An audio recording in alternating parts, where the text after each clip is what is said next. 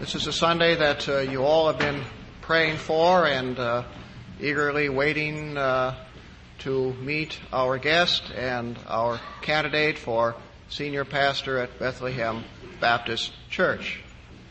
It's just a very great delight for me to be able to present to the congregation Dr. John Piper and his family.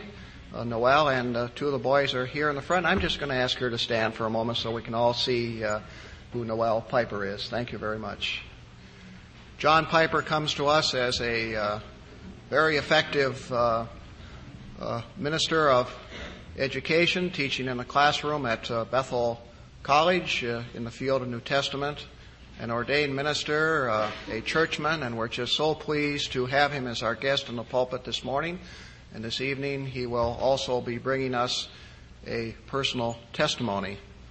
And it's just a very great delight for me to come to this moment and introduce to you our speaker of the morning, John Piper. Welcome, John. Thank you, Marvin. The life of any church and any Christian can be described or summarized like this. Paul planted and Apollos watered, but God gave the growth. They're going to give me 10 minutes tonight to tell you about the planter and the waterers in my life. And those of you who would like to hear, I'm eager to tell you about those. But this morning, there are more people here probably than there will be tonight. And so I want to talk about the most important thing, God. Let's pray. Almighty God and merciful Heavenly Father, there is no privilege in which we delight more than to hear you speak and to see you act on our behalf. And my prayer as we begin now this message is that both of those might happen. In Jesus' name, amen. As you know, there's a city in northern Greece called Philippi. Paul, on his second missionary journey, founded a church there, a church that he came to love very, very much. It's evident from his letter. And 12 years later, he was in jail in Rome on trial for his life. And in those intervening 12 years, this church had, more than any other church, supported Paul in his ministry financially. And they loved him. He was their apostle, and they held him in high esteem. And when they found out that he was on trial for his life, they didn't dissociate with him to save their necks. Instead, they aligned themselves with him, and they sent off Epaphroditus with more gifts to support him. But Epaphroditus also brings bad news to Paul there in Rome. He says to Paul that back there in the church there are enemies of the cross who are threatening the faith of the believers. And now we hear, Paul, that you're in prison and on trial for your very life, and they don't know if you'll ever come back to help, and they're very distraught. If the enemies attack at home and the apostle dies in Rome, what's going to happen to the gospel? And so Paul writes this letter to the Philippians, and I want you to look at some texts with me. He writes to encourage them, and he tells them that the gospel of Christ is far too great to depend on his fate for its success. Here's what he says in chapter 1, verse 12. I want you to know, brothers, that what has happened to me has really served to advance the gospel, so that it has become known throughout the whole Praetorian Guard and to all the rest that my imprisonment is for Christ. And most of the brothers have been made confident in the Lord because of my imprisonment. and are much more bold to speak the Word of God without fear. In other words, don't fret about the gospel. Don't worry about me. What really matters is not whether I get out of jail or even whether I live. What matters is that Christ goes on being preached. So keep your love straight, Philippians. Not Paul, but Christ must go on being honored, and in that I rejoice. Now, the text that I really want us to focus on together is Philippians chapter 1, verses 19 to 26. That comes right after the section in which Paul assures them that even though there are people out there using the gospel to rub salt into Paul's wounds, they are unwittingly making him happy, because what makes Paul happy is when Christ is preached. I'm going to read the text again that Marvin read. Chapter 1, verse 19 following. We're going to look at it in some detail. Yes, and I shall rejoice, for I know that through your prayers and the help of the Spirit of Jesus Christ, this will turn out for my deliverance or my salvation, as it is my eager expectation and hope that I shall not be at all ashamed, but that with full courage now as always Christ might be magnified in my body, whether by life or by death. For to me to live is Christ, and to die is gain.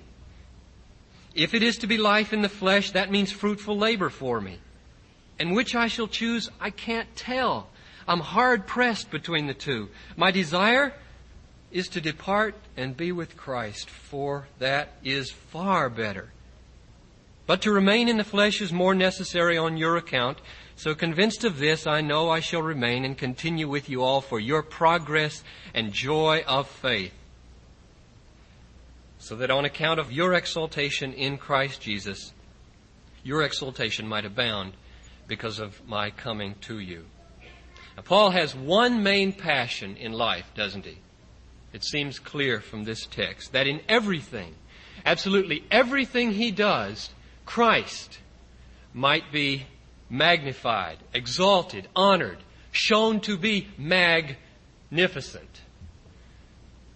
Now, he has a very strange way of stressing this. Look at verse 20.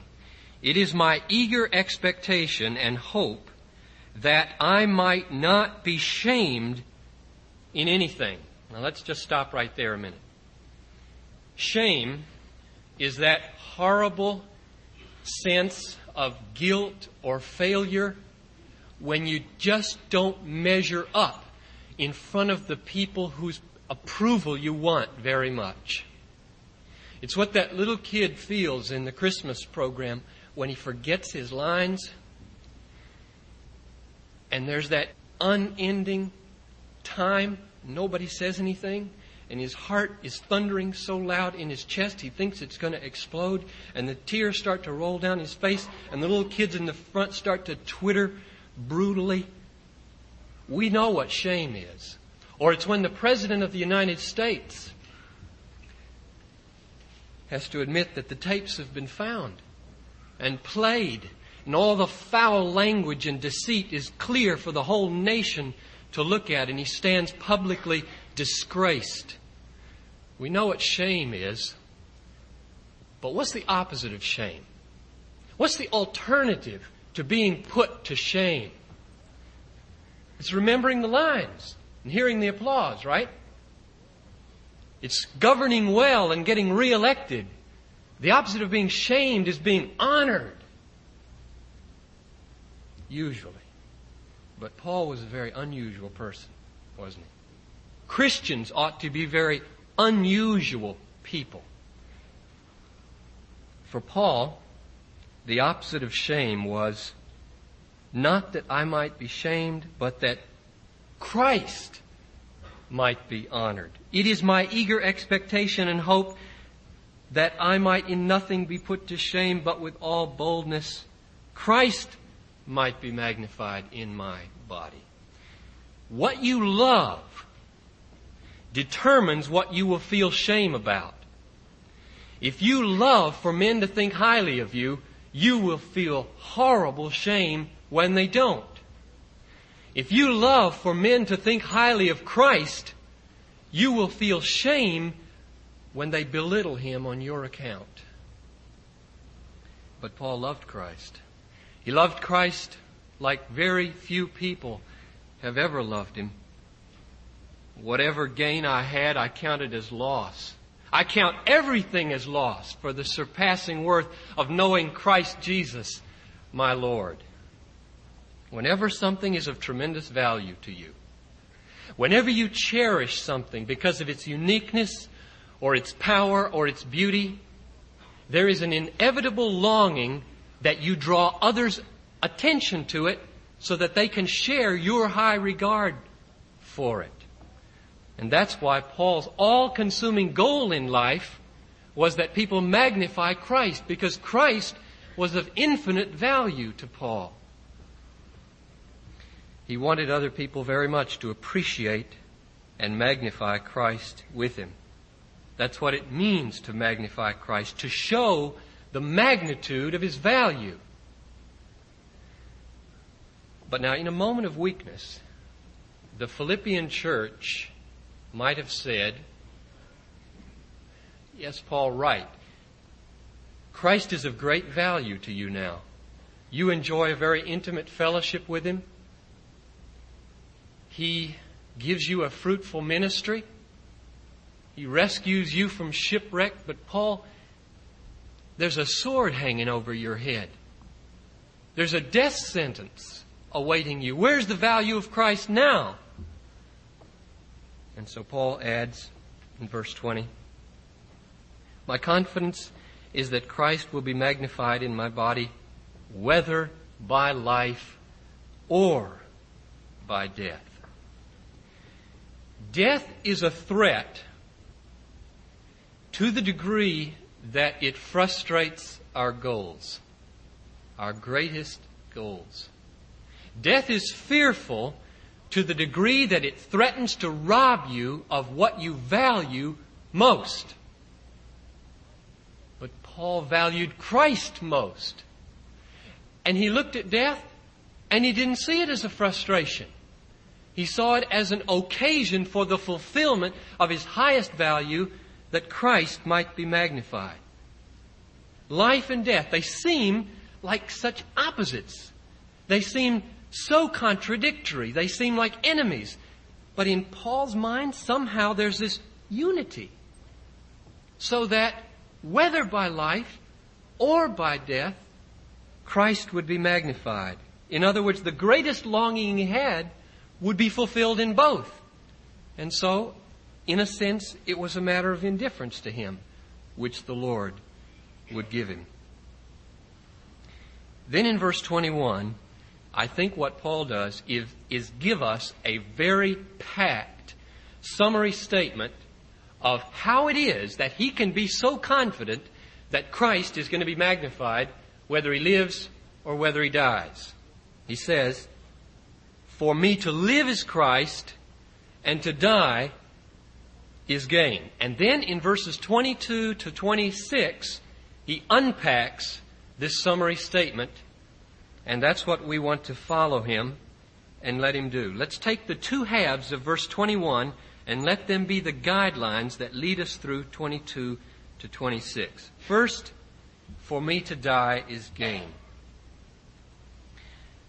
Have you ever wondered, like I have, whether Paul, on that visit to Jerusalem that he tells us about in Galatians, where he had about 15 days with Peter, maybe the only contact he had, except perhaps at a conference later, which we'll mention in a minute.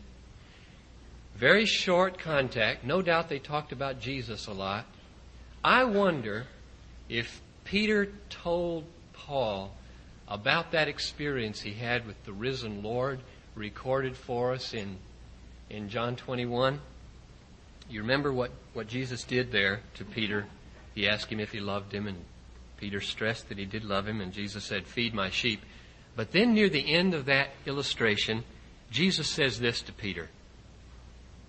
When you were young, you girded yourself and walked where you would. But when you are old, you're going to stretch out your hands, and another will gird you and carry you where you don't want to go. And John adds, this he said to show by what death he would glorify God. And there's no difference between glorifying God in your death and magnifying Christ in your death. And I don't doubt that later on, when those two men took the right hand of fellowship and went their separate ways, the apostle to the Jews and the apostle to the Gentiles, that firm handshake and the meeting of those eyes communicated one thing: brother, we will magnify Christ to death. I hunger for that kind of fellowship. But how? How are we going to magnify Christ in death? Or to put it another way, how can we die so that in our dying, the value, the magnitude of the value of Christ will be visible? Paul's answer is this: if you believe in your heart, if you really believe that to die is gain, you will magnify Christ in your dying. He says in verse 23, I'm hard pressed between the two. My desire is to depart and be with Christ, for that is far better. That is an amazing statement. Better? Better than all those friends at high school? Better than falling in love with Noel? Better than hugging to yourself 3 beautiful sons? Better than promotion in the company? Better than a well-deserved retirement and grandchildren? Yes. Yes, 10,000 times better as far as Paul was concerned. And if I didn't believe it, how could I ever aspire to the office of pastorate? Not to mention in a church where 107 people are over 80 years old and another 171 are over the age of 65. If I didn't believe that I could say to every gray-haired believer in this church, the best is yet to come, I wouldn't budge. But it's true, and I do believe it. I don't mean a fat pension and a luxury condominium either. I mean Christ. And you all know that. We will magnify Christ in our dying precisely to the degree that we believe that fellowship with Him in heaven is more to be preferred than any person or anything in this earth. He who loves father or mother more than me is not worthy of me. And he who loves son or daughter more than me is not worthy of me. When we come to the hour when everything will be taken from us but Christ, we will magnify Him by saying, in Christ I have everything and more. But most of us now, turning to the second half of verse 21, most of us have some years to live. And even the oldest among us have to ask the question, how shall I magnify Christ in my body this afternoon, tonight, at my work this week? So Paul says, to me to live is Christ. Now what does he mean by that? To live is Christ. The explanation begins in verse 22. If it is to be life in the flesh, that means fruitful labor for me. Now, that's a strange way to explain, for me to live is Christ. To me to live is Christ is substituted by, for me to live is fruitful labor. But he goes a step farther in verses 24 to 26 to give us the answer of how it is that fruitful labor and living, being Christ, are almost one and the same thing. Verse 22, he said, if I am to live in the flesh, that means fruitful labor for me. And now in verse 24, to remain in the flesh is more necessary on your account. In other words, the fruitful labor that Paul lives for is not labor merely for his sake, but labor that is very, very needful for the church at Philippi. So the phrase, for me to live is Christ, now becomes, for me to live is very fruitful labor for your sakes. And then comes verse 25, and he defines what the fruit is. I know that I shall remain and continue with you all for your progress and joy of faith. Now we can see the steps in Paul's thinking. First, for me to live is Christ. That's explained first then by saying, for me to live is to be dedicated to fruitful labor. Then he says, for me to be dedicated to fruitful labor is for your sake. And then finally he defines the fruit, what is to come about in their lives as the advancement and the joy of faith. The increase of your faith and its overflow with joy. I wonder if it's clear to you why it is that in Paul's thinking, to live is Christ is virtually the same as to live is to be devoted to your joy of faith. I think I can show you, I'm going to try, why those two statements are virtually synonymous. But we need a definition of faith to show that. And see if you accept this one. I think it's New Testament. Faith is the confidence or trust that we put in a person who has given us cause to think that he's reliable and is able and willing to help us in our need. And that's it. The confidence or trust you put in a person who's given good evidence for us to think that he is reliable and willing and able to help us. Now, if that's a good definition of faith, I think we can find out why it is that to say, for me to live is Christ, and for me to live is for your joy of faith, are the same thing. Notice what that definition implies about the person trusted.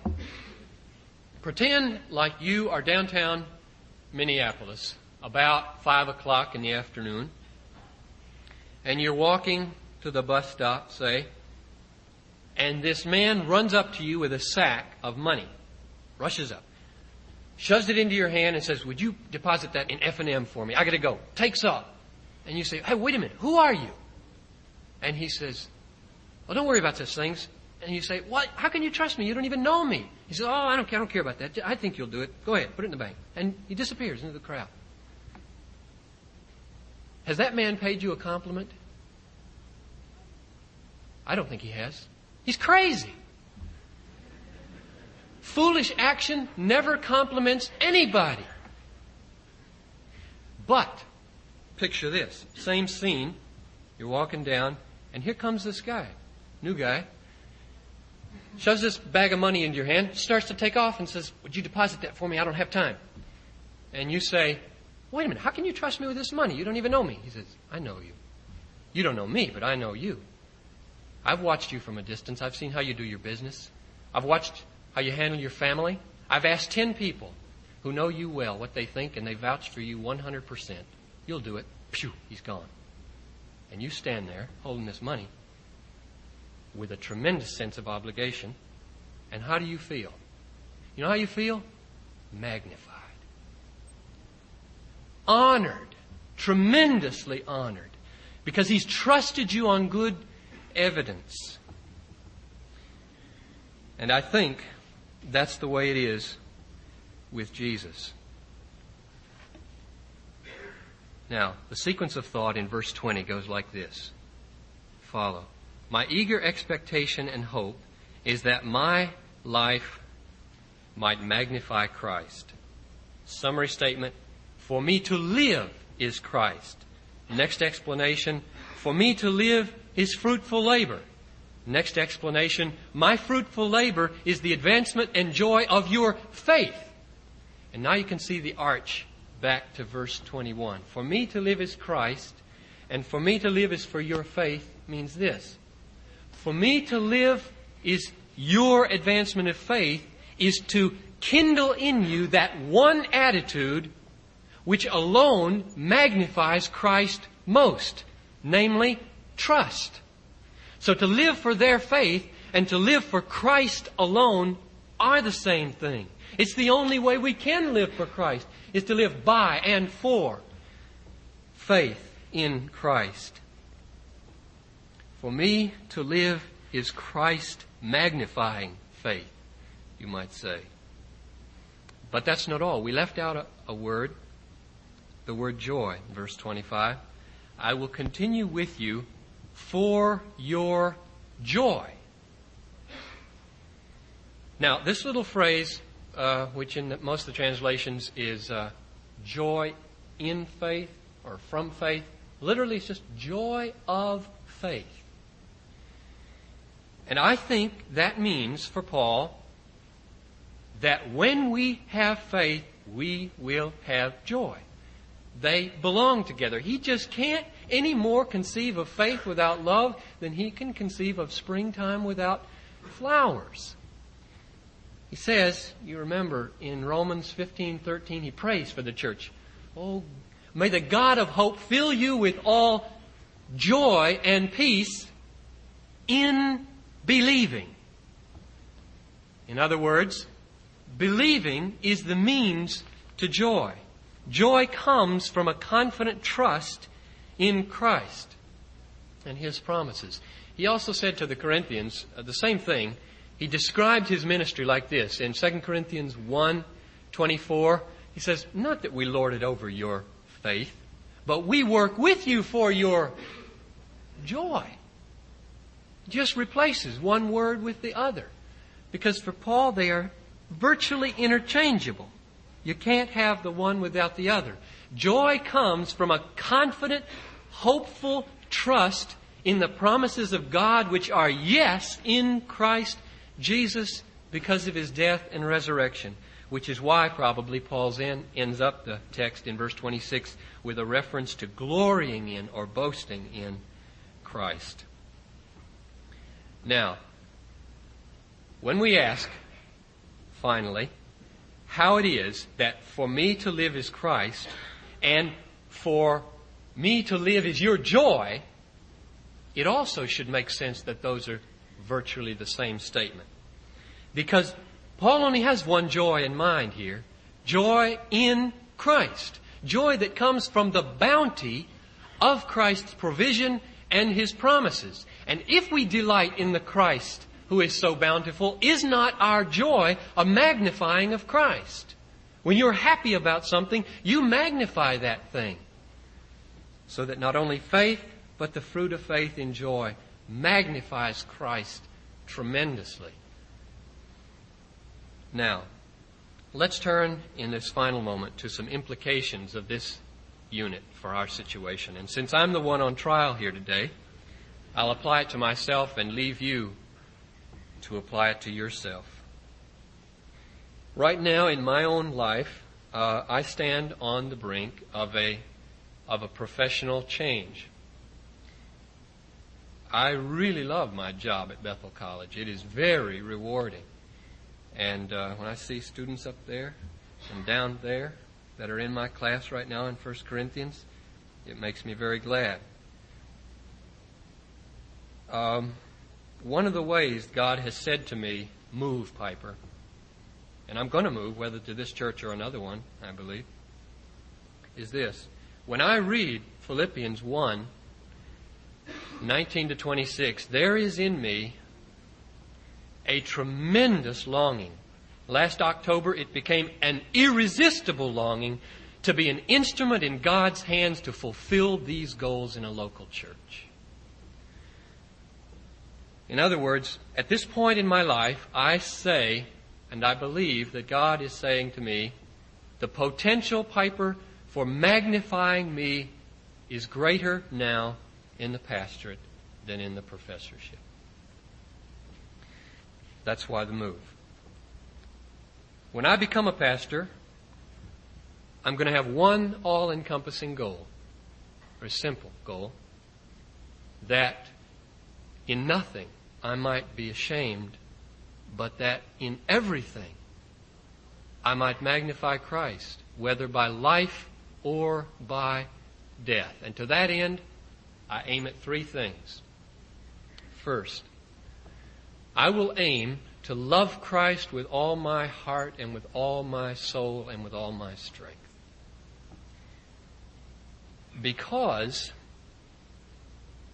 when I die in the midst of my ministry and say farewell to a beloved flock and a cherished family, I want to be able to believe that it is gain.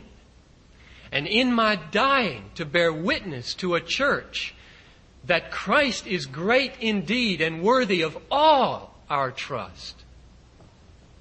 Second, while I live and minister, my goal is going to be to make the people glad in God. Woe to the pastor who uses his position to hammer year after year in chiseling out a hard, sour people. He's forgotten his calling. I know that I shall remain and continue with you all for your advancement and joy of faith. Third, since joy comes from faith, and faith comes from hearing, and hearing through the Word of God, it will have to be my main goal, my tremendously fulfilling and joyful goal, to feed that flock the Word of God every week, week in, week out. And I will pray that Jesus' words become fulfilled in my words. The banner over every sermon I preach. My words I have spoken to you in order that my joy might be in you and that your joy might be full.